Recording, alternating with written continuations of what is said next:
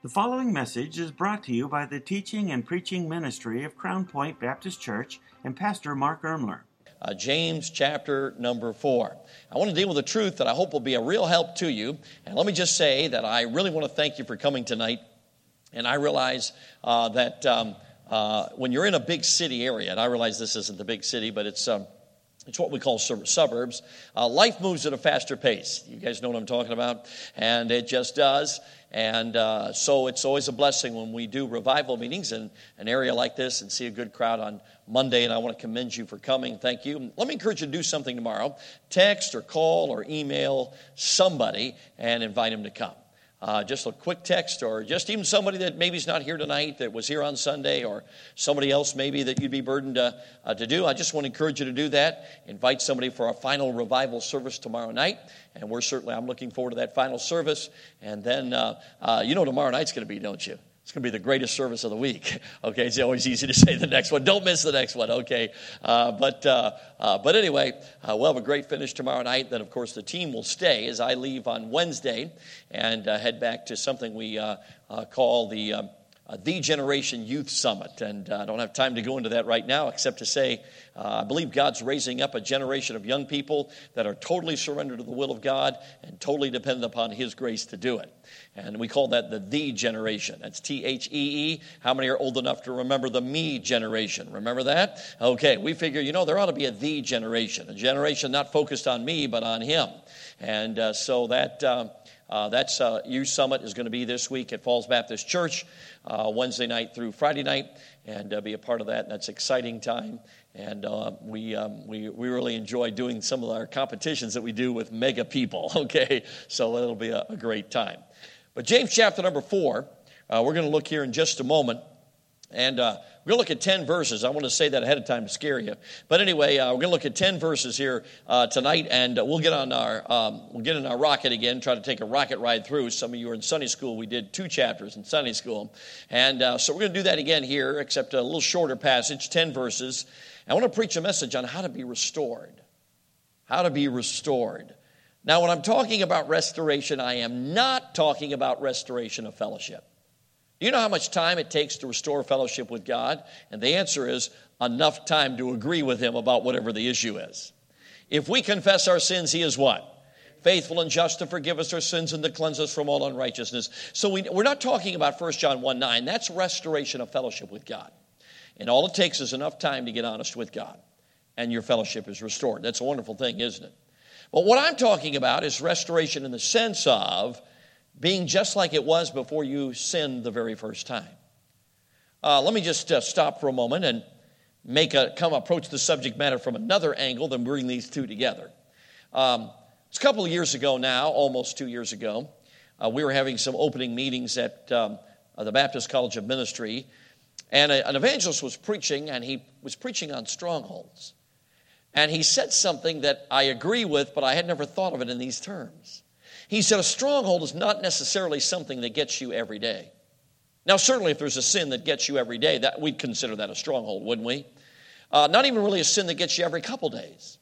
He said a stronghold is simply a sin that keeps coming back. It might be 3 weeks. It might be every month. It might even be every 6 months. But the problem is, it keeps coming back. So how do you deal with a stronghold? And I remember, by the way, as that evangelist said that, you ever had the Holy Spirit talk to you? Not in audible terms, you understand. But it was like the Holy Spirit says, you got 3 strongholds you need to deal with. And in fact, I remember going home and explaining the message to my wife, who was not able to be there. And I said, God convicted me of 3 things that I believe God wants me to tell you what they are. So I told my wife, and then I said, now, if you want to say anything, you can. And my wife wisely didn't. But anyway, but a stronghold. It's something that keeps coming back. Oh, you might have victory for a while, but boom, there it is again. And I remember when he said that, I thought, now, how do you overcome a stronghold? How do you get that sin that you just can't seem to get it out for good? This passage of Scripture, James chapter 4, I believe deals with that. So we could call it how to restore. And what I mean by being restored is it being just like it was before you sinned the very first time. Do you remember before you sinned the first time, you weren't hooked? You weren't addicted. It wasn't a stronghold. So we could also call the message, How to Deal with Strongholds. Now, if you go to James chapter number 4, look at verse number 10, and this is why I believe we can say this. Look what it says. Humble yourself on the sight of the Lord, and then what does it say? He shall lift you up. Now, think about this, friends. Let's just be basic here tonight. If he's going to lift you up, it infers something. You know what it infers? You're down. You're down for the count. You can't be lifted up if you're already up, right? You got to be down for the count. So this passage of Scripture then is dealing with how to be lifted up, I guess we could say, how to be restored, how to deal with the stronghold. You can frame it in what language you'd like to, but I think you get the concept. So what I'd like to do here, I see in these 10 verses, and we're going to have to move quickly through a few of them. Number 1, the problem. Number 2, I see a principle. And number 3, I see a pathway. So could we say the problem of strongholds, a principle to overcome those strongholds, and then a pathway. So let's look, if we could please, at verse number 1. We're going to move quickly in James chapter 4. From whence come wars and fightings among you? Come they not hence even of your lust that war in your members? Ye lust and have not, ye kill and desire to have and cannot obtain, ye fight in war, yet ye have not because ye ask not. Ye ask and receive not because ye ask amiss, that ye may consume it upon your lust. Now, could we say this? Number 1, we have an enemy within. We have an enemy within. Have you ever noticed that after you got saved, there was still something inside of you that was always trying to pull you away from God? You ever notice that? Did you sing tonight? You notice the words on the screen a moment ago? Prone to wander, Lord, I feel it. You know what I'm talking about? That's what these first 3 verses are talking about. We have within us a traitor. We have an enemy within. The Bible theologically calls it the flesh. And it's constantly there trying to pull us away from God. We all understand that. It's a traitor within. Now, I think most of us understand when it comes to warfare that it's a whole lot easier to fight an enemy without than it is an enemy within. Many years ago, I was driving down the road. I guess I needed something to keep me awake, and I turned on the radio and started listening to a documentary on a spy from Israel. Now, I'll be honest with you, I don't know why, but as a kid I have been always fascinated by the history of modern Israel. The first conflict in 1948, then 1967, the Six-Day War in 1973, and of course, some of you that went through that, you remember those conflicts as well. And so I was listening to this, and there was a spy from Israel. I don't know how he did it, but he got into the Syrian government. And he got into the military and went all the way up in confidence up to the top of the military brass. I don't know how he did it, but he did. And so one time, they were, of course, always plotting strategy against Israel. And at this time, Syria owned the Golan Heights. How many remember the Golan Heights? Okay, I'm sure some of you the older ones do, myself included. Remember the Golan Heights. And at this time, Syria was evidently putting in gun embankments in the Golan Heights. We all know what they did with those. Of course, they lobbed mortars across the Sea of Galilee into Israeli towns. It was a big deal. And I don't know what the military strategy was, but evidently they were talking about how do we hide these gun embankments so the Israeli Air Force doesn't knock them out. And the spy, you know what he said? There's a certain tree that grows real fast, okay? I don't know what it is. Of course, in Wisconsin, it would be an arborvitae, okay? I don't know what it is out here, but I don't know what it is in Israel. But there's a tree that grows really fast and, of course, has high a level of foliage. And he says, well, why don't you plant such and such a tree? It'll grow fast, cover the gun embankments. They won't see it. Of course, this is before the technology of our day. And that's a great idea. We'll do that. So he goes home, gets out a shortwave radio. You know, he had it wired into his kitchen table, and he wires back to Israel. Hey, give it a couple of months and bomb the such and such tree. So a few months later, the Israeli Air Force came out and knocked out all those gun embankments, just took them right out. You know, at that point, Syria was in trouble. You know why? Had an enemy within. Now, unfortunately, he was found out, and they hung him in the square of Damascus, but he did a lot of damage before his life was taken. Okay, so we all understand an enemy within, that's a bad deal. But the Bible not only teaches us we have an enemy within, which causes us trouble. Notice something else in verse number 4. Ye adulterers and adulteresses, know ye not that the friendship with the world is enmity with God? Whosoever therefore will be a friend of the world is the enemy of God. So we got another problem. I call this the enemy without. And the enemy without is, anybody want to venture a guess on verse number 4? Who's the enemy in verse 4? And the answer is the world. Have you ever noticed that the world is constantly advancing thinking that is completely anti-biblical? I remember one time I was preaching, and I'd preached on the world. It was either love not the world or be not conformed to the world, something like that. And I was preaching to teenagers. I just love teenagers. You know what I mean? Teenagers are great. And some sarcastic teenager comes up, and he says, "Hey, preacher, that pulpit you're preaching from is worldly." And I looked at him and said, "No, it's not." I said, "It's earthy, but it's not worldly. This pulpit is earthy, but it's not worldly." Did you know that? Something that's worldly is something that comes from the world system that hates God. That's what worldliness means. When the Bible's talking about world, it's talking about that world system that hates God. Now, we have a world system out here that hates God. Have you ever figured that out? And it uses Hollywood, and it uses media, and it uses all kinds of venues to spout out its thinking, its theology, and its philosophy, which is anti-biblical and anti-God. We live in a world that's diametrically opposes the Word of God. So we have an enemy without. A whole message could be preached on that, a whole message. But that's not my point. My point is, as a result of the enemy within, and as a result of the enemy without, there are times when we make poor decisions, we make sinful choices, and if we're not careful, guess what happens? We get a stronghold. Sin becomes in our life, and we just can't kick it. Sometimes we don't even know where it began. Perhaps parents struggle with the same thing. I find sometimes an angry father produces angry kids. Have you ever thought about that? I see that all the time. And it doesn't have to be that way. God's grace is bigger than that, but that can happen. And so you have these kind of things. So now, that brings us then to point number 2. I think we can all identify, okay, yeah, I can see, I got some areas that keep popping back up. I'd really like to see those things taken care of. Okay, that brings us to point number 2. There's a principle. Now, if you're going to miss the whole message, don't miss this principle, because the principle's key. Now, look what it says in verse number 5. We're just walking through this quickly. It says, "Do ye think that the Scripture saith in vain, the Spirit that dwelleth in us lusteth to envy?" Now, isn't that a strange verse? Now, when you do some study on this, commentators have all kinds of takes on it. But I'm going to just be honest with you. This is what I think it's saying.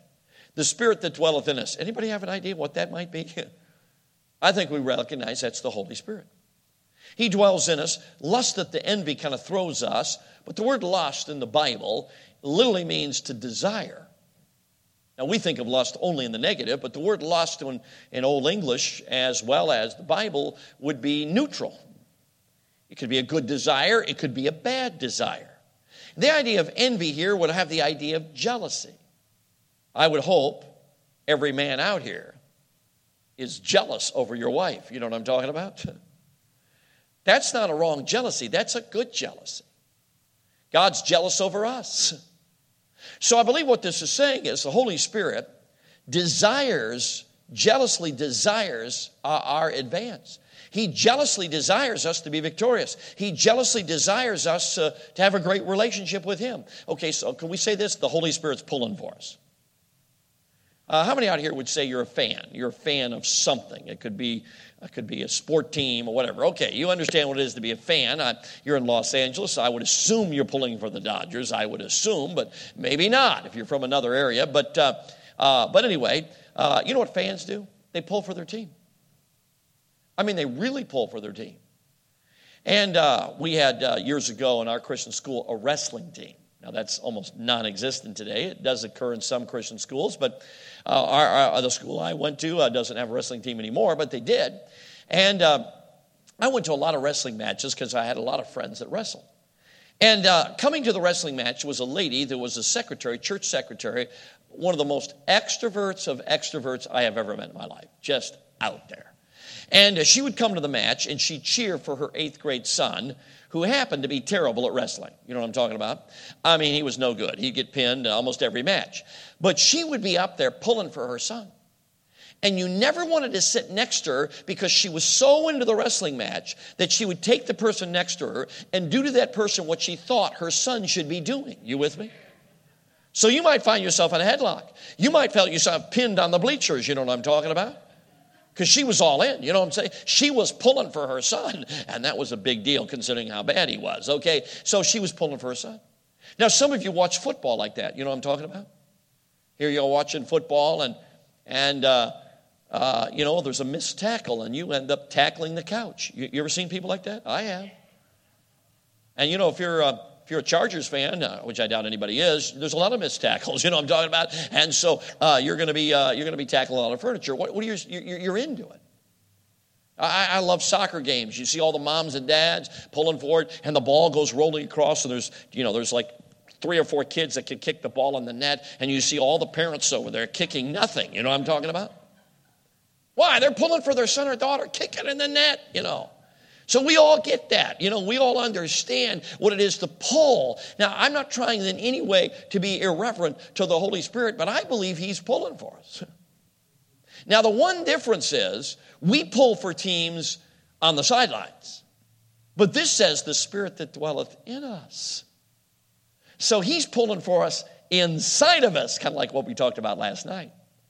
Now, I know this is a dumb illustration, but hopefully with last night's message it'll make sense. And it really is a dumb illustration. It could never happen. But let's imagine Joe Madden from the Chicago Cubs called me up and said, Dr. Jim, we want you to lead off for the Cubs in the playoff game tomorrow night. Now, he'd never do that, of course, but if that were to happen, do you know what I would be in the next 24 hours? A nervous wreck. You know why? I can't hit 90-mile-an-hour fastballs. Let me give you a secret. I can't hit 60-mile-an-hour fastballs. You know what I'm talking about? Maybe some of you don't. But I'd be real nervous. Now, I know this sounds kind of stupid, a little spooky and whatever, but imagine the spirit of Ted Williams came to me, the best hitter ever. I think he batted 400 in his career, something like that, or 399, whatever it was. And the spirit of Ted Williams says, hey, I'll tell you what, I'll get inside of you, and my ability will become yours. And I will enable you to hit that ball. Now, again, that's never going to happen. It's crazy. It's stupid. But the point is, you catch where I'm coming from. Now I wouldn't have the fear. I'm thinking, oh, he batted 400. And that means if I bat 5 times, I'm going to get 2 hits. My point would simply be this, friends. The Holy Spirit is not just inside of us cheering us on. He's inside of us, and he wants to enable us. So this is a very important truth. We talked about it last night, so we can leave it for the moment. But notice the next verse. You say, well, preacher, how does that happen? Well, the next verse tells us. Look what it says in verse 6. But he giveth more grace. Wherefore he saith, God resisteth the proud, it giveth grace unto what? This is the principle. Now, grace is the Holy Spirit at work in your life. Grace is supernatural. Grace is God interacting with man.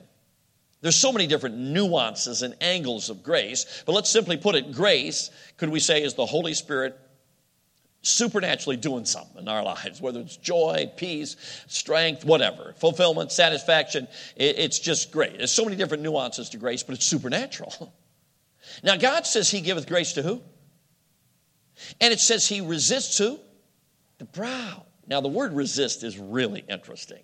It has the idea of a military line back in the day, and it would be shield to shield. You know what I'm talking about? Can you imagine just this long line, shield to shield, and you're trying to break, though, that just all alone. You're trying to break that line. You know that's going to happen? You're going to be resisted. Now, for all of us, none of us can even relate with that illustration because that's never happened in our experience. We can't, that military metaphor. So let me use a modern-day metaphor. I would, back when I was a kid, I don't know why they don't do it anymore, but they used to name defenses. Do you remember that? Some of you my age and older. The Doomsday Defense, you remember them? That was the Dallas Cowboys. And the Purple People Eaters. Okay, that was the Minnesota Vikings. And the Orange Crush Defense. That was the Denver Broncos. And I don't know why. The Monsters of Midway, now that's a good one. That was the Chicago Bears. And then you guys had one out here called the Fearsome Foursome. I think it was Merlin Olsen, I think, and the Rams, and Deacon Jones, that's the guy I was trying to think of, was on that line. Now, let's just imagine, and you can take any one of those football lines you want. And of course, I think of the Monsters of Midway with Refrigerator Perry, 300 pounds, number 72, Clemson University. I mean, but anyway, if you were given the football and said, I want you to go through that front line, you know what would happen? You'd be resisted. If it was me, I know what would happen. I'd be driven 5 yards back and be half buried by the end of the play and may not be alive. You know what I'm talking about? I'd be resisted. Now, God says he resists the proud. That's the picture. But it's God doing the resisting, which means there's no human error here. You're going to be resisted. So you say, well, preacher, I don't want to be resisted. I want God to grace me. I want the Holy Spirit to not only pull for me, but He's inside of me. I want Him to jealously desire victory and to get me through this stronghold. Okay, well, the Bible says here's the key. It's humility versus pride. Now, let me give you two nuances. Now, let me just warn you. This is the most painful part of the message. Can you hang with me for a moment? Number one, humility is honesty. And pride is dishonesty. You say, what do you mean by that? Okay, humility is being honest with the appropriate people. Can I say this? Somebody has said the church is a place where people ought to hurt out loud. Do you know, I really like that definition. In my home church, we've got small Sunday school tables, and it's wonderful. You get to know the guys. And I remember one particular table I was at that had a unique spirit of honesty that was appropriate, and it was really remarkable. From time to time, particularly one man is really the one who set the pace. But he would come sometimes up to me with tears. He'd say, Dr. Jim, I had a rough week.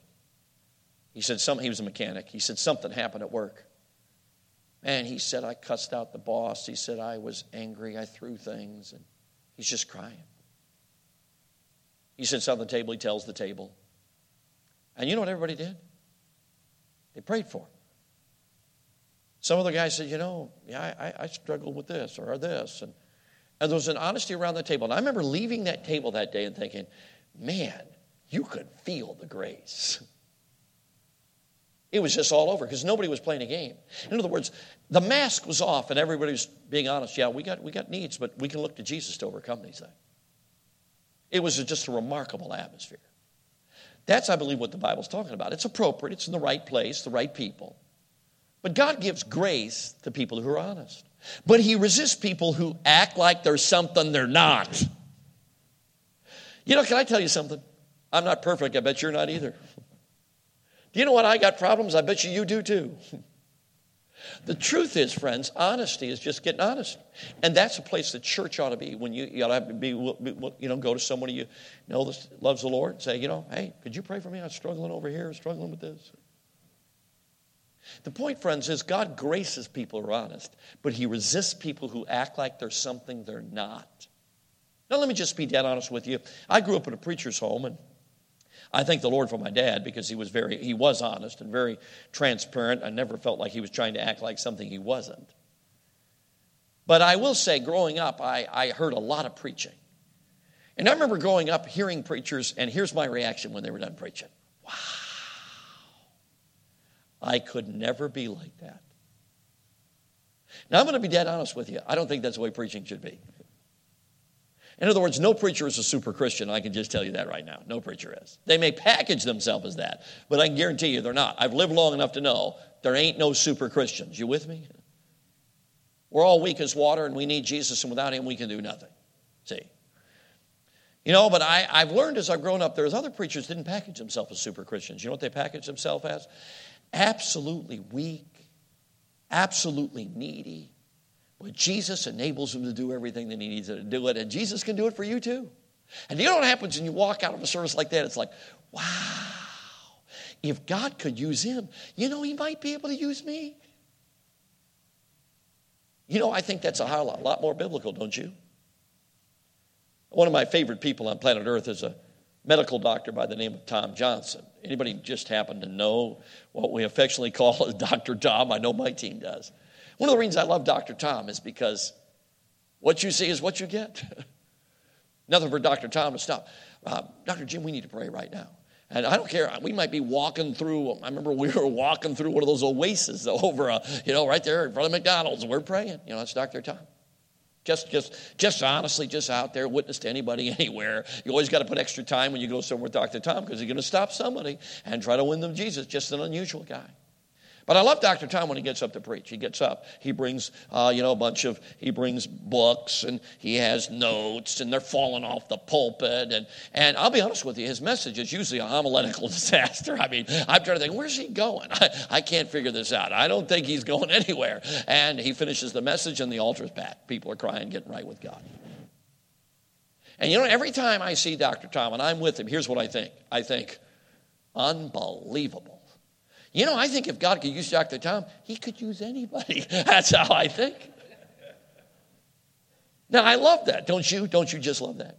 I love weakness, don't you? Don't you just love to see weak? As a kid, one of the things I did like as a kid is I got to see famous preachers up close. And you know what? I realized they're human beings. You know, some pick their fingernails, some got weird habits, some of them got little quirks of personality. Wow, I'm thinking, this is great. My point, friends, is simply this. God gives grace to the humble. In other words, it's not that we have to go air our dirty laundry to everybody, but I will say this, if the Holy Spirit tells us to, we're not ashamed to. Because we're just weak people. God says we're all weak, and we need Jesus, and he's the one that meets our needs, so let's just tell people. When God says, you know, sometimes in a counseling situation, God might say, hey, why don't you tell them about that struggle you had, now God, what God's doing there. You know what I'm talking about? See, God gives grace to the humble. Humility is just honesty. Just honesty. It's pulling the face mask off and just being who you are. By the way, that's a really good parenting tip. You know, one of the things I appreciated about my dad is the same man that preached on Sunday is the same guy who showed up on Monday at the dinner table. And you know, as a result of that, my dad blessed me. He never tried to act like he was something he wasn't at home. He never tried to act like that. He just was who he was. All the time. And whether he was in the pulpit or whether he was in ministry or whether he was at home. So it was a blessing. So God gives grace to the humble. You getting that? But the second aspect of humility, not only is it honesty and pride is dishonesty, or one is being, you know, transparent, the other one's acting like we're something we're not. There's something else. Humility is dependence on Jesus, and pride is independence. Now you say, well, preacher, how do I know I'm dependent on Jesus? Well, let me give you a little help here. Several years ago, someone was preaching, I think it was my older brother, but I'm not for sure, and the statement was made, prayer is the breath of dependence. Wow, that's true, isn't it? In fact, I don't believe that you can depend on Jesus without prayer. Because prayer is just, whether it's silent or whether it's out loud, is, God, I need you. So could we put this?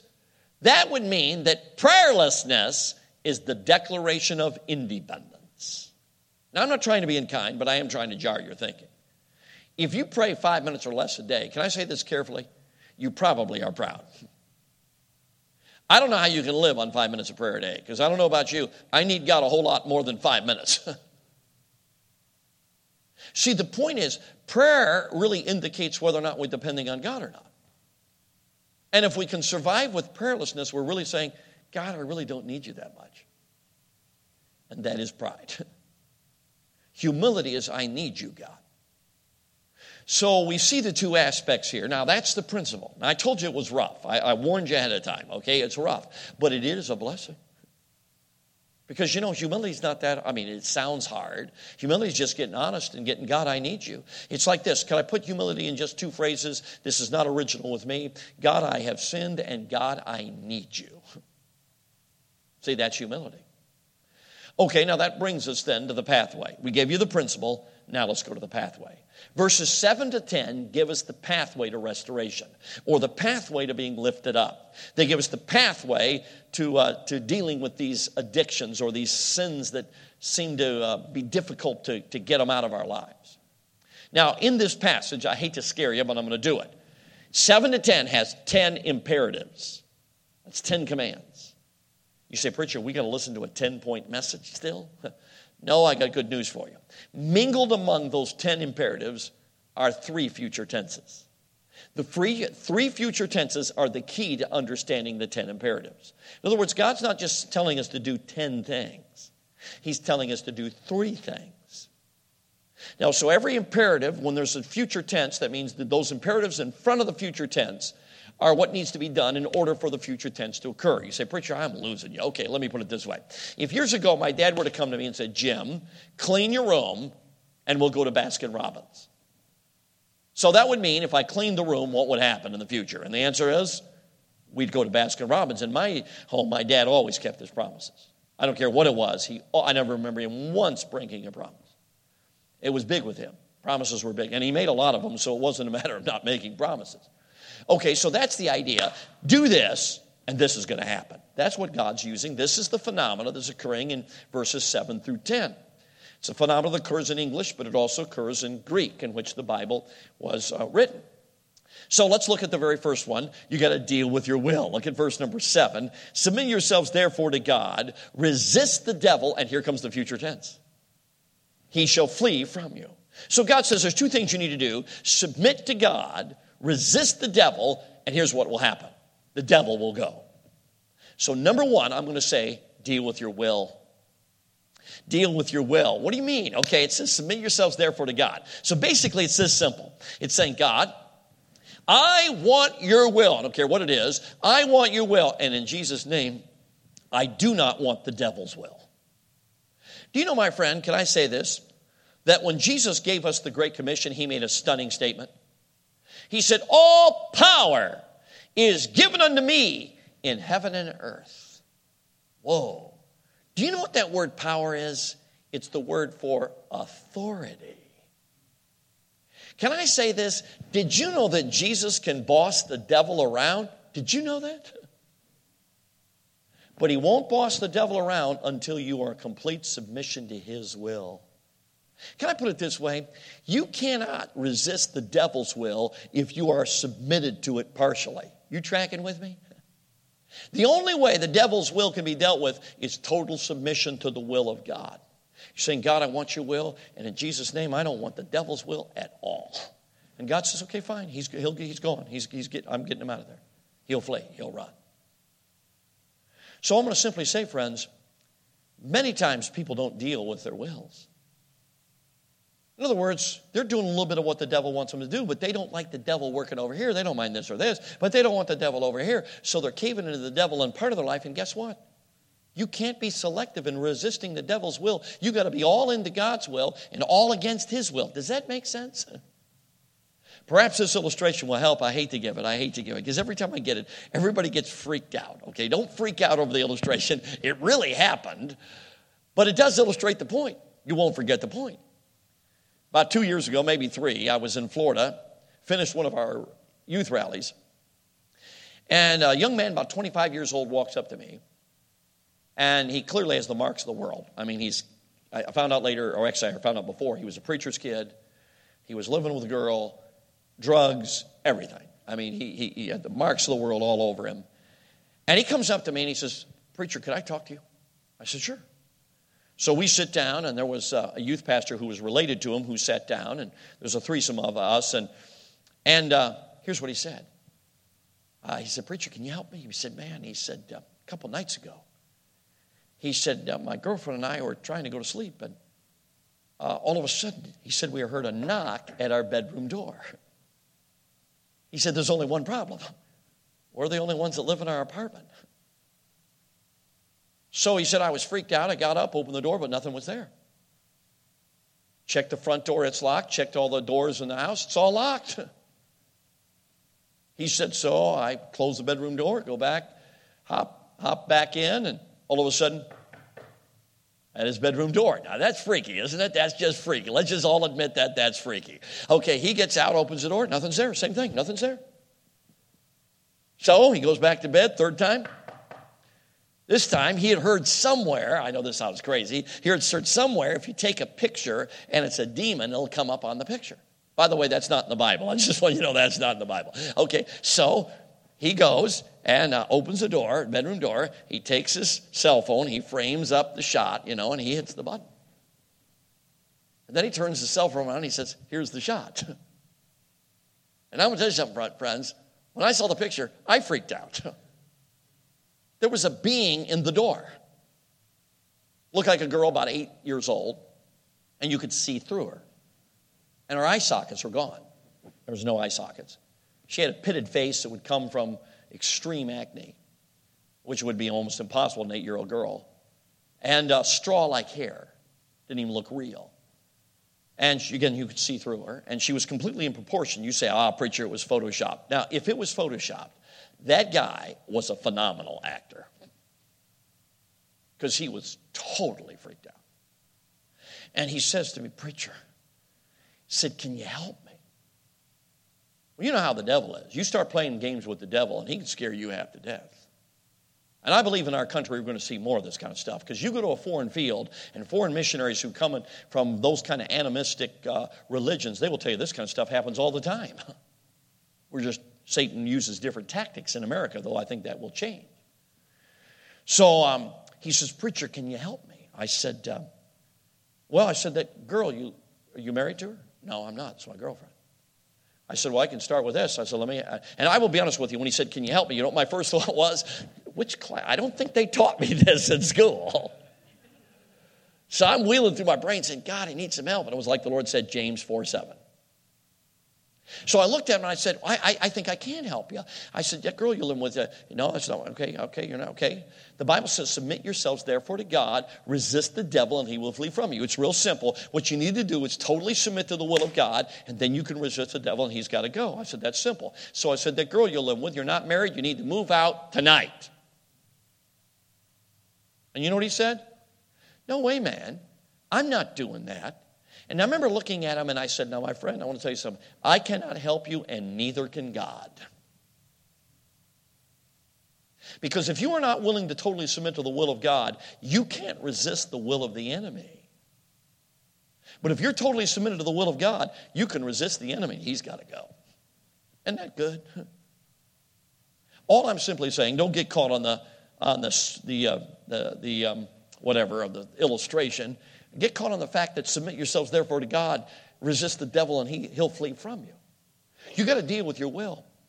And I believe today this is why many people have strongholds in their life. Because there's some area of their life they really don't want to yield to God. And you can't say no to the devil when you're saying yes to him. That's the simple point. So number one, you have to deal with your will. Number two, you have to deal with your walk. Now look at verse number 8.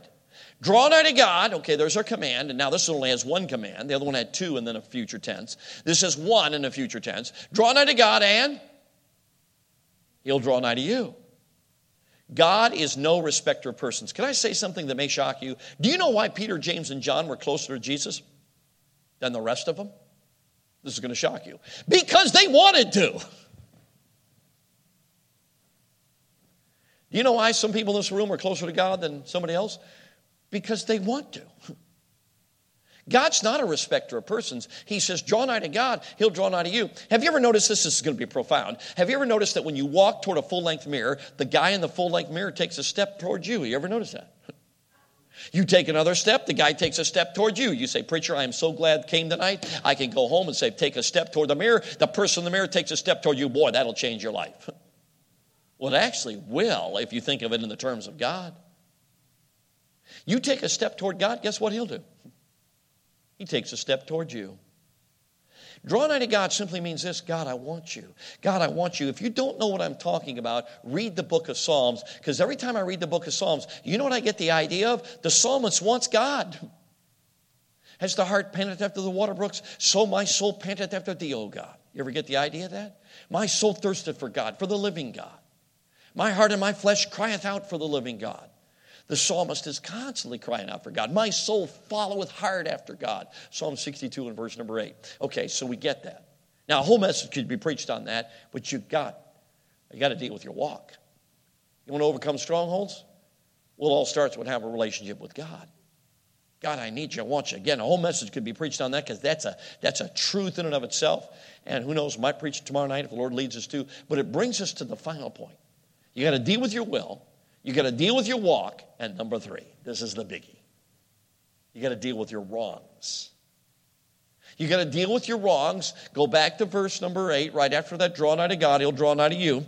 Cleanse your hands, ye sinners, and purify your hearts, ye double-minded. Now, we're going to get in just a moment to the future tense. There's actually 7 commands in a row. Cleanse your hands, ye sinners. You know what that means, don't you? Deal with your outward sins. Deal with your outward sins. You know, there's sometimes in our outward sins, there's some other things we need to do other than confess it to God. Many years ago, there was a pastor, his last name was Marsh, and the pastor was preaching one day on this truth of, if you cover your sin, you won't prosper, but whoso confesseth and forsaketh them shall have mercy. And he noticed while he preached, there seemed to be a young man out in the congregation, a young man in his 20s in just agony. After the service, the young man comes to him and says, Preacher Marsh, you have put me in a terrible fix. He said, what do you mean? He said, well, I work for such a boat maker down the way, and he said, I've been stealing copper nails from him. He said, I'm building a boat in my backyard, and copper is expensive. Copper nails are expensive, so every day at work, I just throw a few copper nails in my pocket. He said, I've excused it, figuring he doesn't pay me enough, or he's got so many, he'll never miss them. But he said, I realize those are lame excuses. I'm nothing more than a common thief. The preacher said, well, why don't you just go talk to him? He said, oh, preacher, I can't do that. He's an atheist. He hates God. He mocks me. He mocks other Christians. I just couldn't. It would just ruin my testimony. Well, the preacher urged him to leave that to God and just to trust the Lord and do it. And so service after service, the preacher would get up. Each time he look out there, see that young man in agony. One time the young man came up to him and said, oh, preacher, those copper nails are digging into my conscience. They're killing me.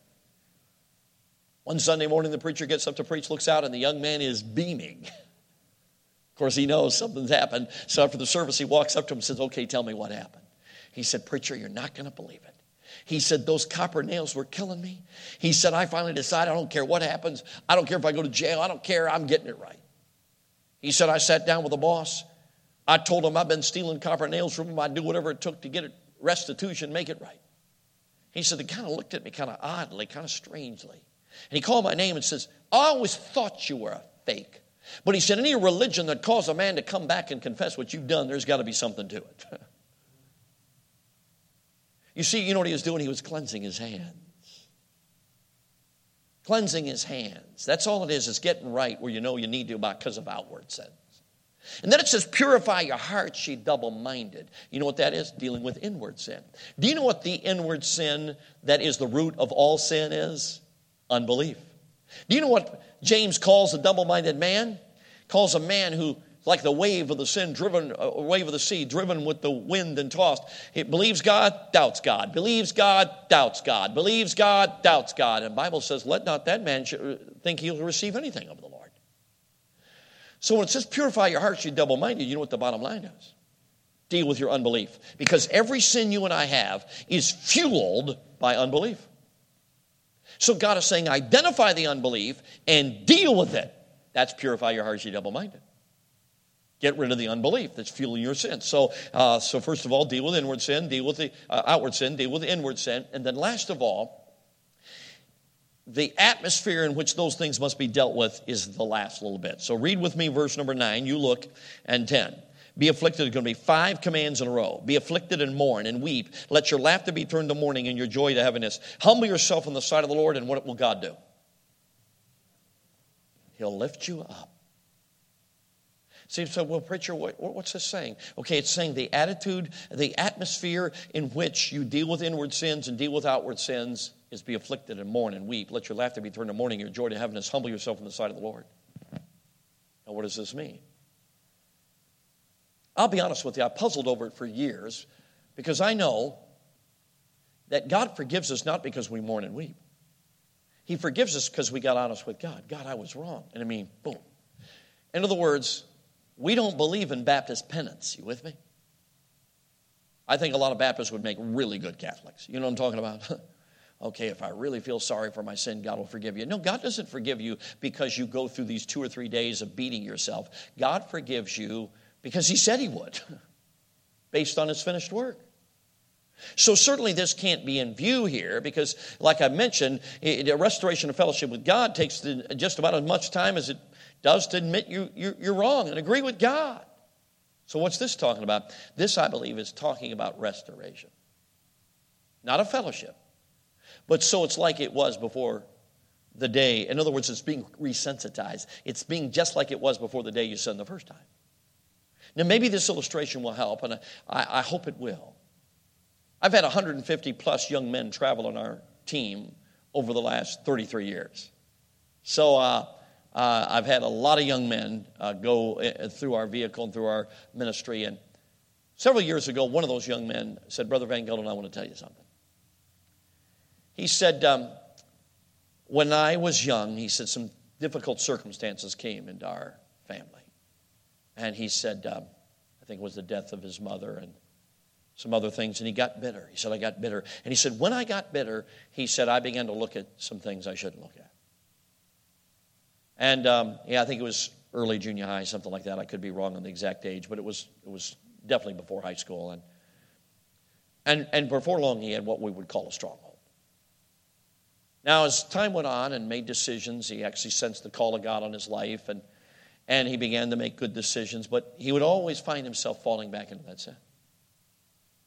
Well, after he graduated from high school, he made a decision that I think is a really remarkable decision for a young man. He decided, I need to go to a Christian college that really is strict and has a lot of good rules because I need it. Now, that's unusual for some kid that's 17, 18 years old. So he chose his college, felt like the Lord led him, and he got to school and began to grow. And he began to learn certain truths he'd never seen before about, spiritual growth and sanctification. And he began to see victory he had never seen. In other words, now instead of every week, we're going months, and then all semester, no trouble, and then just when he would go home, there'd be a problem. But it would always come back. Again, now we're talking 6 months, sometimes even longer, but it seemed to always pop back.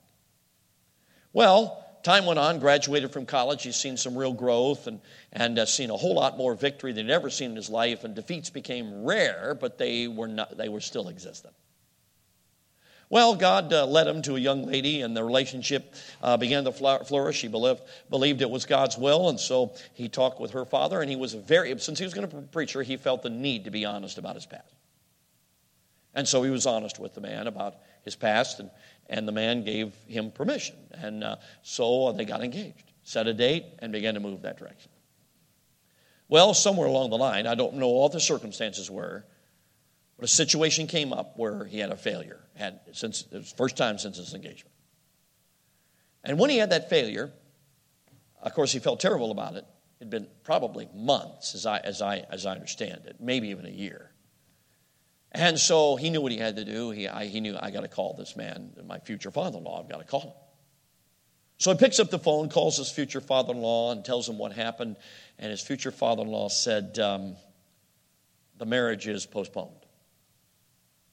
And it may be off. He said, give me 3 days. I'm going to seek God's face. And 3 days from now, I'll tell you what my decision is. Now, that young man told me, he said, when he hung up the phone, he said, for 3 days, he said, I mourned. And he said, I wept. And he said, I mourned over that sin, and I wept over that sin, don't miss this, like I had never wept over it before in my life. He said, and I hated that sin. I hated it like I had never hated it before. I saw it as about to take the most precious thing God had ever given me outside of my salvation and the spiritual things God had done for me. I saw him taking the most precious thing God had ever given me away. He said, I hated that sin. He said, for 3 days I wept, I mourned.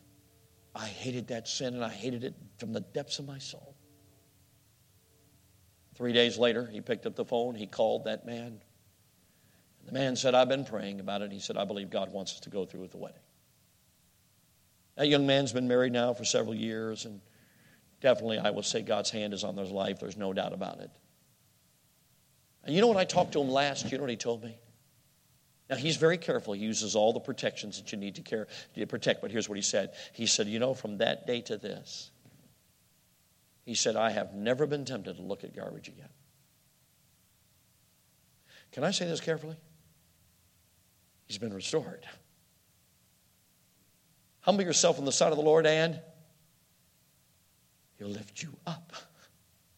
Thank you for listening to this message brought to you by the teaching and preaching ministry of Crown Point Baptist Church. If this message was a blessing to you, please consider leaving us a review or sharing the message on social media. Thanks once again for tuning in.